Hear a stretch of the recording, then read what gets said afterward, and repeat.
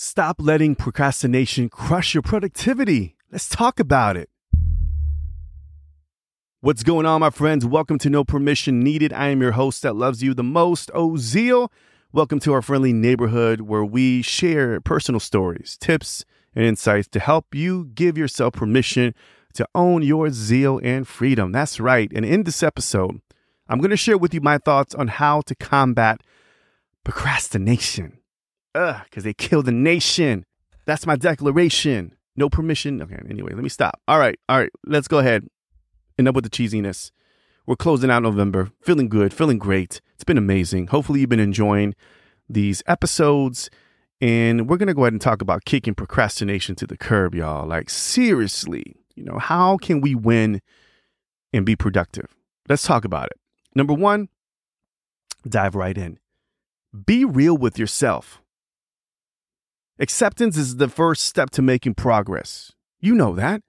So understanding the problem allows you to own it so you can create a plan to disown it. So just be real. Like, if you're lazy, you're lazy. Call yourself out. Like, oh, I'm being lazy.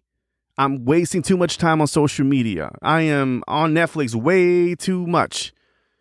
How is this going to get me to the next level? Like, let's be real with it. Accept it, own it, disown it, on to the next. Step number two, it's baby steps. All right. We often set these big, ambitious goals for ourselves, these big old 5-year, 10-year goals in business and in personal life. Like, I'm going to do this, and it's just big house and mansions and 6 figures. And look, I'm all about setting big goals and big vision. I love that. I think we should all do that. But the baby steps are where it's at. You got to crawl before you walk. You got to walk before you run. And then you can make some really serious sprints. All right. So my goal, and it's just important, right, to make sure that you set a goal, but have baby steps within. Those small steps will get you to the next level and then to the next. And that's how you really achieve great momentum and achieve big goals. But having a big goal without a simple, clear strategy is a plan for disaster, my friend. Let me give you an example. Let's say you're starting a podcast and your goal is to host the most successful podcast in your industry. You want to achieve 100K downloads in 1 year. It's a big, audacious goal. And that goal is exciting. It's daunting. It's just worthy of pursuing it. And I freaking love it. Like, I really dig that. If you came to me, and I've had clients who have big visions big goals when it comes to their podcast launch. But here's one problem. There are nuances in helping you achieve this lofty goal. The baby steps that will give you the practicality and the mindset to effectively achieve this goal. So what does this look like?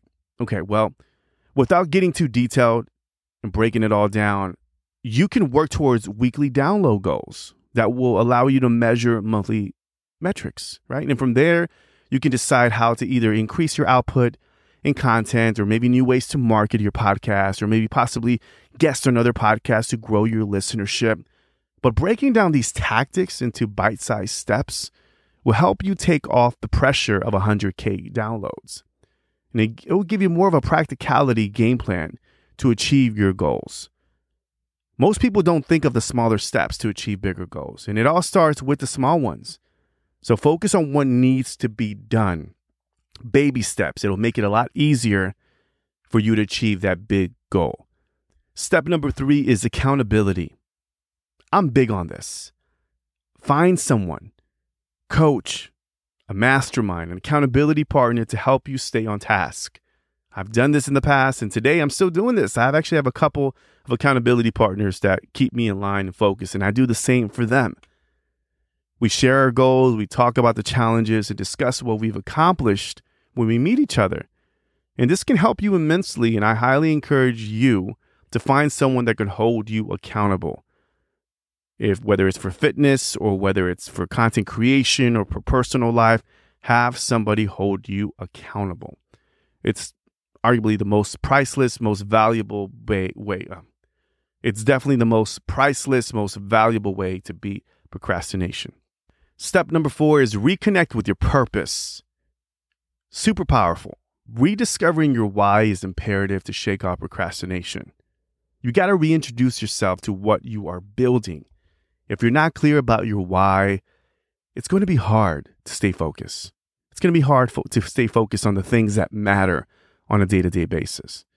So when I ask myself, or find myself rather, losing focus or being confused on my day-to-day, I get back to my why and ask myself, what am I trying to do here? What am I trying to accomplish here? What is this going to move the needle for me? If you care about what you're doing, laziness is no longer in the picture. Step number 5, change your environment. Your environment is vital to your success. Get rid of distractions. Turn off the notifications on your phone. Put it away. Get away from the house if you need to. But create an environment that will inspire you to stay focused. So setting that tone helps you stay focused. And that's what I do in my work environment. And do what works for you. Get around an inspirational environment. And this is going to help you kick procrastination to the curb so you can focus on the things that matter. Number 6, structure your time. Have dedicated focus time to work. It'll help you get things done. I use the Pomodoro technique. I put 45 minutes on my watch. I just focus on one task at a time. Focus on too many things will just get you scatterbrained and you're bouncing here and there, and you will never get things done. So if you really want to get real work done, I'm talking about real work, not social media, not email, not responding to calls or text messages. I'm talking about making time to learn and grow in your business by listening to this podcast. You know what I'm talking about, but make sure that you are focusing on the things that will move the needle for you. So hopefully these steps help you crush procrastination so you can focus on your productivity and win on a daily basis. Let me know what you thought about this episode. Tag me on social media at RealOzeal. Thank you so much for listening. Remember to always give yourself permission to own your zeal and freedom. Till next time, peace and one love.